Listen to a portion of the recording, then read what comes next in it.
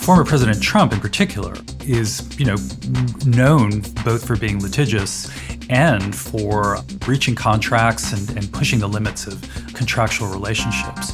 So it is not surprising that we learn upon his becoming a political candidate and then assuming the presidency that he considers it, normal business practice and his entitlement to require employees to sign non-disparagement and non-disclosure agreements. Welcome to the award-winning podcast, Lawyer to Lawyer, with J. Craig Williams, bringing you the latest legal news and observations with the leading experts in the legal profession. You're listening to Legal Talk Network. Welcome to Lawyer to Lawyer on the Legal Talk Network. I'm Craig Williams, coming to you from Southern California. I write a blog named May It Please the Court and have 2 books out titled How to Get Sued in the Sled. Well, a non-disclosure agreement, better known as an NDA, is an agreement in contract law that certain information will remain confidential. As such, an NDA binds a person who has signed it and prevents them from discussing any information in the contract with any non-authorized party. Very interesting definition. Well, just recently, a New York arbitrator ruled against former President Trump and his campaign in favor of former White House advisor Omarosa Manigat-Newman in regards to a 2018 lawsuit stemming from an NDA and Omarosa's tell-all book, Unhinged.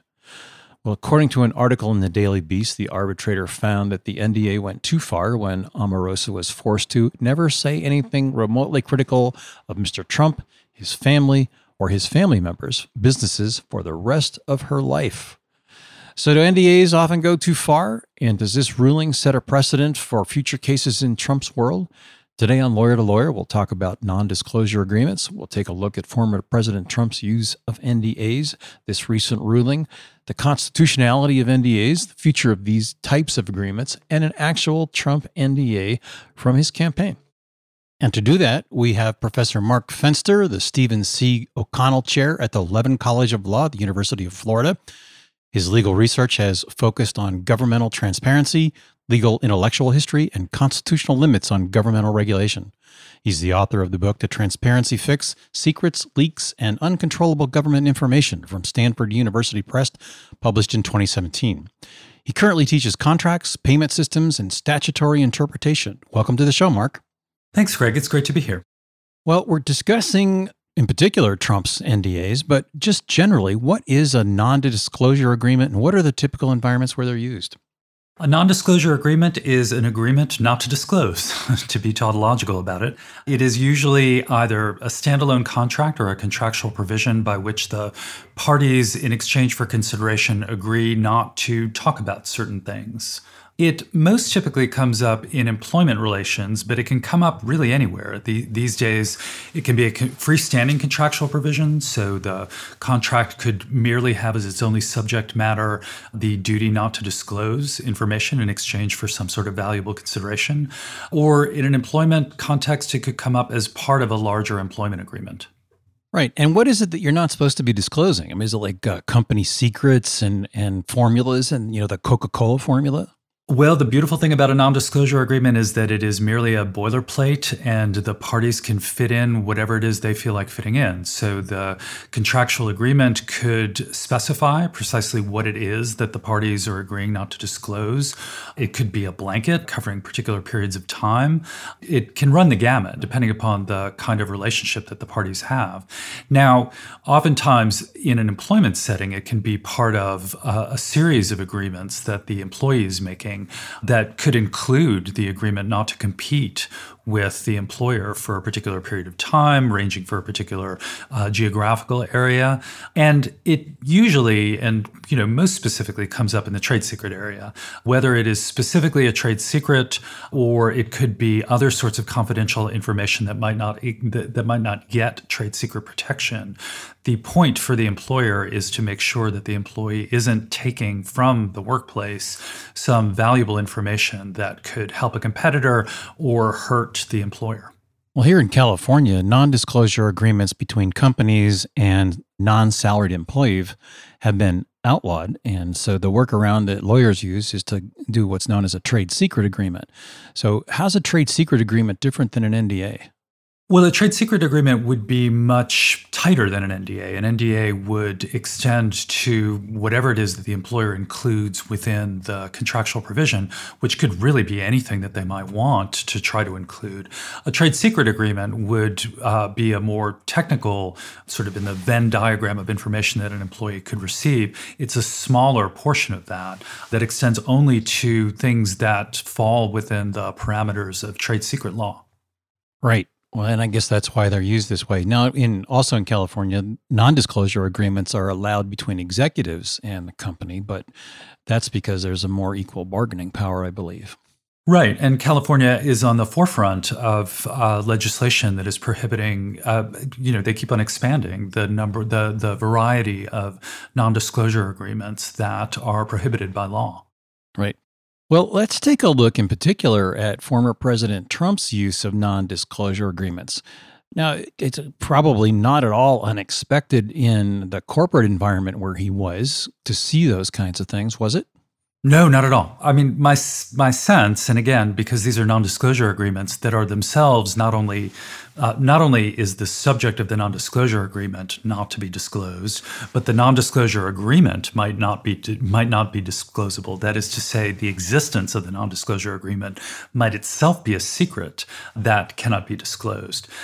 The upshot of that is that we have no real way of knowing the extent of the usage of non-disclosure agreements. There are certain ways of finding them from SEC filings and the like, but otherwise, with respect to just your common average employee and employment agreement, it can be difficult to figure out just how widespread they are. But it is the case that in the corporate environment, there are reasons both good and bad for employers to require of employees to sign non-disclosure agreements.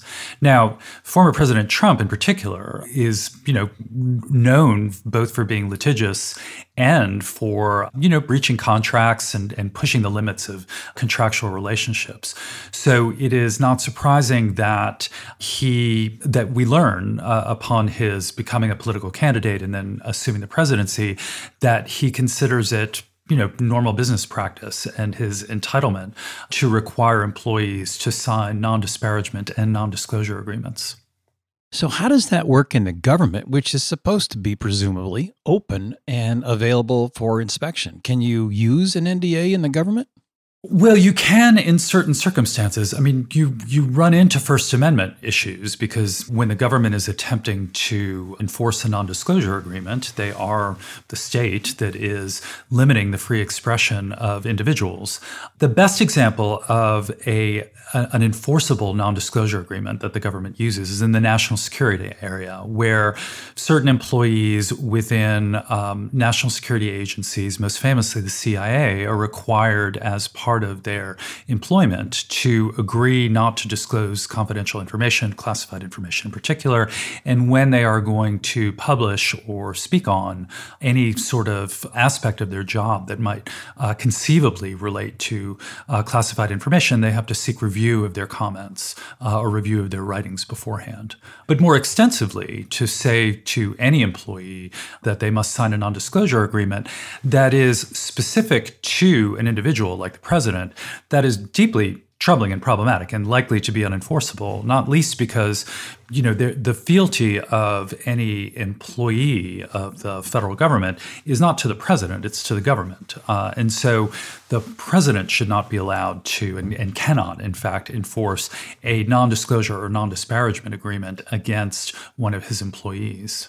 I would get that if the agreement was between the United States and the employee. But what happens in the situation where the agreement is between Trump himself as an individual and the person that's working for the federal government? Like I'm going to let you in my inner circle, and I'm sometimes going to be talking about some of my corporate stuff because apparently he kind of also ran his corporations while he was president. But is anything like that even remotely enforceable? Well, it only goes to the extent of who the employer is. For example, when an employee of Donald Trump as president is employed by his political campaign is a private entity and not a government entity. And so against an employee of, the campaign to reelect Donald Trump, it's a different analysis than it would be if the employee was in the White House, was a member of the White House staff, or was part of an administrative agency. And there's famously been a few books that have been written, in particular, Miss Omarosa, who was in a fight with President Trump over the NDA. Right. And she ended up winning. And he has extended, like anyone, he does not particularly like those who are critical of him or who would give him bad press. And he has found that he's not been particularly lucky of late in trying to press his non-disclosure agreements, whether against government employees or against his niece. So that has been an ongoing problem for him, we can say. Right. Well, let's put the non-disclosure agreement up against the standard of constitutionality. How does it fit into the Constitution, or does it? The First Amendment doesn't affect a contractual relationship between two private parties who agree to disclose or not to disclose certain things. There's no state action there. So there's no constitutional concern with a non-disclosure agreement. State contract law might limit that non-disclosure agreement. And as we've already discussed, California, by legislation, has curbed the ability for parties to contract in this area. And in other jurisdictions, it could be legislative, it could be common law. The analysis changes, though, when it's a government entity who is requiring silence of a private individual. That is where the First Amendment the First Amendment protections start to kick in for individuals. And their non-disclosure agreements face a tougher battle because of the Constitution. Well, and as this, in particular, Ms. Omarosa's NDA has been upheld, or it's rather struck down by the courts and the arbitrator here, what does that mean for the rest of them? Are they similar enough that they're all going to fall, and we have a floodgate of information flowing about Trump from not only his government time, but also his private time? Well, we already have sort of a floodgate, it seems like. Whether individuals are stuck under NDAs or are otherwise intimidated from disclosing information, the information about President Trump seems to be, I wouldn't say comprehensively available, but widely available. And I think one of the things that's happened, and Stormy Daniels sort of led the way in this, is that NDAs can serve as a kind of paper tiger often, that they appear and they feel to those who sign them to be extremely scary things, where in addition to potentially having to give back whatever money was given to you in signing a non-disclosure agreement, you would face the potential for litigation, the possibility for excessive liquidated damages awards, which are awards that are stipulated by contract. And so people who sign NDAs feel intimidated from trying to speak up, from breaching their contract. But one of the problems with NDAs is that when the existence of an NDA is made clear, and when some of the content of the NDA is made clear, the party who's seeking secrets runs the risk, if they try to litigate the issue, try to enforce the contract against the breaching party, of bringing more attention to the NDA itself. So this was part of the problem that Harvey Weinstein faced, was that for years he was able to intimidate all of his victims who agreed to NDAs. But once a few people stood up, more and more people stood up, and it became increasingly difficult, if not impossible, for Weinstein, who was trying to retain his public position as well as his public reputation, to attempt to fight this flood of information that was being disclosed. And I think the same thing, to an extent, is happening with Donald Trump. The NDAs, to the extent that an individual who signed them is willing to, run into conflict with Donald Trump, the NDAs are oftentimes not worth enforcing once the information gets disclosed. Right. Well, that's the interesting part of it. I mean, do we really care?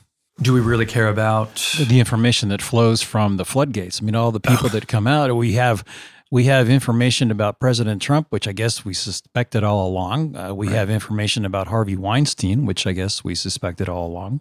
Well, I'm not so sure about Harvey Weinstein. I mean, I think there were rumors within Hollywood, and oftentimes with these sort of serial NDA people, there are often rumors about their bad behavior, whether as employers or as engaging in sexual assault or rape or the like. But that doesn't make it more broadly. And so while there is deniability for Harvey Weinstein and for his enablers for a long period of time, once that deniability goes away because of the floodgates, then, the hope would be not only Harvey Weinstein faces ultimately criminal charges and is in prison as a consequence of that. But one would hope that it would also lead others, and especially lead the bar, to second guess using NDAs as broadly and as, sort of aggressively as they apparently have been used over the last couple of decades. Right. And well, Michael Cohen did it for Trump, and a number of Hollywood lawyers have done it for the ones here. But let's talk about Hollywood's use of NDAs. I mean, is it kind of free rein to then be able to just, engage in some level of sexual harassment and then pay off the person and silence them through an NDA? Well, the NDA is one tool among many. Part of it is the power that individuals wield within an industry, including especially Hollywood, where the mythology, as well as the reality of certain individuals' ability to get movies made and to have them be successful, allows them a significant amount of power. And so even in the absence of NDAs, there has been, sexual violence and assault and domination throughout the history of Hollywood. But NDAs just provide an additional layer of protection for the wrongdoers who are trying to keep their reputations intact and keep their practices going, if you will, against additional victims. I pulled up President Trump's, or at least in this instance, Donald J. Trump for president, the standard non-disclosure agreement that was used during his campaign. It provides for arbitration. It provides for prevailing attorney's fees. It provides for a consent to an immediate injunction. It defines family members fairly broadly. It includes almost all of the Trumps and their spouses and grandchildren and everybody else. How do courts consider these kinds of things when they're so broad? Well, I think that's the problem that Trump is beginning to have, and the fact that these practices have become more widely known. I mean, that was in part one of the issues with the Omarosa arbitration. It was in part some of the issues that he's faced in suing his niece, with the extent to which courts are going to read these agreements very narrowly, are going to look at, for example, excessive liquidated damages clauses that will find them unreasonable if they are unreasonable. In the Stormy Daniels contract, which is an especially bad one, the liquidated damages clause was $1 million per breach, which, by the time she made it onto 60 Minutes, would be would start going into the 9 figures probably. So the more aggressive these clauses get and these agreements get, the more difficult it will be, I think, for courts to uphold them and to enforce them. It's a sort of typical business practice, it seems, and legal practice of President Trump, that he sort of overclaimed and overextended himself with these contracts in order precisely to be as intimidating as they possibly can be to anyone who signs them. Well, I'm reading this one, and it's certainly intimidating. It's one I don't think I would ever draft as an attorney. One of the provisions in it says that you cannot offer any competitive services to another candidate. So it's essentially stifling your First Amendment right to, and for that matter, your right to vote. Can you actually do that? Can you require someone to sign away the right to vote? Is that part of the contract? Well, it says until the non-compete cutoff date, you promised and agree not to assist or counsel directly or indirectly for compensation or as a volunteer any person that is a candidate or exploring candidacy for federal or state office other than Mr. Trump, and prevent your employees from doing so. So no, it doesn't cut off the right to vote, but it does cut off your right to be able to freely express or freely associate. Right. That would be true of any non-compete agreement. So in that regard, it's no different from, although, well, in concept, it's no different from any sort of non-compete agreement. In practice, it sounds unreasonable. I mean, the idea that you could not consult with an employee, a candidate for state office or even lower federal office seems rather excessive. So, both in geography and potentially in terms of time. But more importantly, I think for Mr. Trump, it would mean that anyone who was a consultant of any reputation would be hesitant to sign on to that. Because it limits their ability to find work from someone else. And unless the Trump campaign is offering them an enormous amount of money, it would be crazy to sign it. Right, because it's for federal or state office other than Mr. Trump. So right. Any kind of, you're permanently banned from working. Virtually, it seems like it. That seems like a terrible idea. It might explain the extent to which Trump has worked outside the usual parameters of his party's apparatus of electoral campaigns. Right, because I don't think anybody who reads these things ahead of time would even consider signing them. No, I mean, he tends to get many of his own employees who have worked with him or who he found otherwise, rather than the typical Beltway or, political consultants that you usually see working for either Democrats or Republicans. What about the provision extending this non-disclosure agreement to all of Mr. Trump's children, grandchildren, and spouses? That is extremely broad. I don't know if a court would. I think it would depend upon the extent to the connection between the person and Mr. Trump. But I don't. That seems like an excessive provision, but I don't think it's the sort of provisions that courts would, in and of themselves, refuse to enforce unless there was no notice for the party signing it, and then for the party disclosing information about someone in the extended universe of the Trump family and Trump industries. Right, because it includes family member companies, including anybody who creates one. So it seems as if Trump could enforce it at will and pretty much pull any provision from here and throw it against the wall. Exactly, right.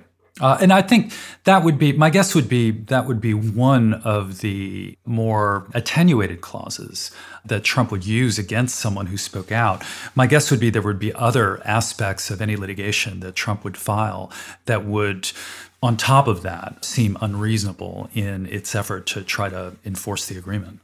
So here's the classic law school professor question about this contract. Okay.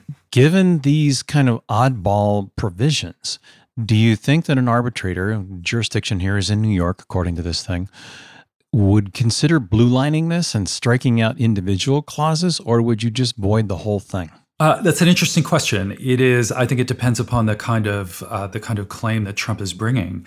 As we've seen with Omarosa, arbitrators in New York are following closely what New York courts are doing with respect to enforcing non-disclosure agreements. And so, my sense is that given how overwritten this contract is, the arbitrators will, as with the courts, refuse to enforce them and not just blue line them.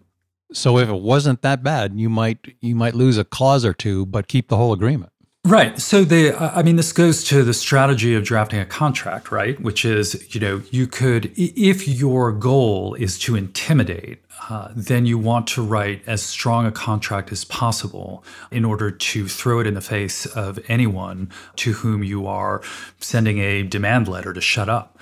And in doing so, you could point to an excessive liquidated damages clause and note the fact that Mr. Trump is a known litigator, and note that, at minimum, they would have to return whatever money they were given as part of the consideration of the contract. So for maximum intimidation, you would write a contract like that. For maximum success in litigation, however, you would want to try to write a more reasonable contract. And, the direction of legislatures and the direction of courts now suggests as much to the bar. Well, and here's the end of it, which is kind of the interesting twist to this whole thing. The interpretation and representation by counsel provision. It says the agreement has been drafted on behalf of Trump only as a convenience, but may not be as reason of such action construed against Trump. And it says then, now you've had the opportunity to consult with counsel, and you can't claim that you haven't. But what it doesn't say is that counsel that you've consulted with has had an opportunity to affect the draft. Right, exactly. Which, one would presume, given the fact that this is a standard form that you've downloaded from the campaign website, the idea that this is in any way negotiable seems kind of a laugh. Right? You wouldn't think so. Right. It's just an amazing, overreaching kind of contract that, as an attorney, I mean, I've seen NDAs throughout my career, and I've never seen one this broad. No, it is. I used to teach. I stopped this year because I'm not sure how relevant it is to one else. But I used to teach the Stormy Daniels NDA that Michael Cohen had drafted the first day of their law school careers. And it is one of the worst documents that I've ever seen because it does what you are describing for the campaign, but does it in an incredibly infantile almost manner. It's poorly written, poorly crafted, poorly spelled, poorly numbered. I mean, it's just poorly laid out. And it's a great exercise for the students who have had, no law school classes before, to look at a contract and to scratch their heads and say, why would anyone write something like this? And to be able to, as in fish in a barrel, be able to find all the errors extremely quickly, not all of them, but many of the errors extremely quickly. Does it seem as though President Trump tried to draft it himself based on a bunch of cobbled together notes and former contracts?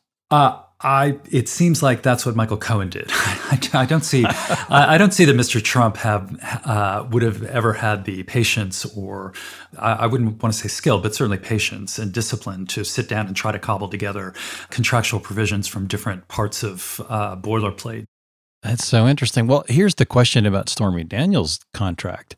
How can it even be legal in the first place, since the act itself that she's trying to keep quiet was illegal? Oh, well, that's an interesting question. I assume that she has never conceded that she was paid for sex. I assume that it was merely just a liaison between the two. It's possible that Mr. Trump paid for certain things, but it was not an exchange for the sex act. It was exchange for her companionship and for his enjoyment of hanging out with her. Wink, wink, nudge, nudge. Exactly. Well, wink, wink, nudge, nudge is, it's not unimportant. No, but so in that instance, let's go down that path. Okay. What happens in the instance where she does admit, I received $130,000 for the sex act? Can the NDA even be valid at that point? No, at that point it would be although again, the contract isn't for the sex act itself. It's for keeping secret the existence of the sex act. So that would be, now that sounds like an interesting fact pattern. True, but it's only about the information about it. It's not a contract to have illegal sex, to pay for sex. It's a contract to talk about that. So, interesting question. I'd have to do some research on that.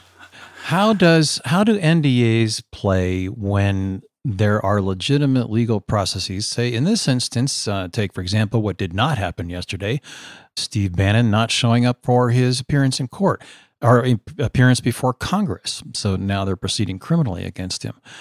What happens in that instance? And Steve Bannon sits down in Congress. He's obligated under the law to tell the truth. But yet we can assume he's bound by this Trump campaign NDA, or at least something very much like it. Can he talk? Yes, he can. The non-disclosure agreement can't stop him from talking if required by Congress. Even if the agreement doesn't state as much, a court still could command him to talk, notwithstanding the contractual agreement. Unless you're willing, like some people have in the past, to spend some time in jail under contempt charges for failing to testify. Exactly. I mean, similar to a reporter who is unwilling to disclose their sources because of a non-contractual agreement, but just an ethical agreement with a source to protect their identity. Right. Well, it looks like we've just about reached the end of our programs. It's time to wrap up and get your final thoughts as well as your contact information. So I'll toss it over to you to do that. Final thoughts on this is just what the future of NDAs will look like, and whether Me Too and the aftermath of what happened to Harvey Weinstein suggests a world in which lawyers and their clients are less willing to enter into NDAs or view this as merely a bump in the road, whether California's enactments that prohibit NDAs in certain contexts will have a wider reaching effect than in California and will affect practice, or whether the lawyers will find a workaround to prohibitions against NDAs. My contact information, you can reach me at the law school. You can find me at the University of Florida Levin College of Law, where I'm a professor. I tweet only occasionally, and usually funny things rather than professional things, but occasionally relating to NDAs or other law or academic related things. And my handle is mfenster21. So first initial, last name, and the number 21. Great. Well, as we wrap up today, we'd like to thank our guests, Professor Mark Fenster, for joining us today. It's been a pleasure having you on the show. My pleasure, Craig. Thanks so much. And for our listeners, if you've liked what you heard today, please rate us on Apple Podcasts or your favorite podcasting app. You can also visit us at LegalTalkNetwork.com, where you can sign up for our newsletter. I'm Craig Williams. Thanks for listening. Please join us next time for another great legal topic. Remember, when you want legal, think lawyer to lawyer. Thanks for listening to Lawyer, produced by the broadcast professionals at Legal Talk Network. Subscribe to the RSS feed on LegalTalkNetwork.com or in iTunes. The views expressed by the participants of this program are their own and do not represent the views of, nor are they endorsed by, Legal Talk Network, its officers, directors, employees, agents, representatives, shareholders, and subsidiaries. None of the content should be considered legal advice. As always, consult a lawyer.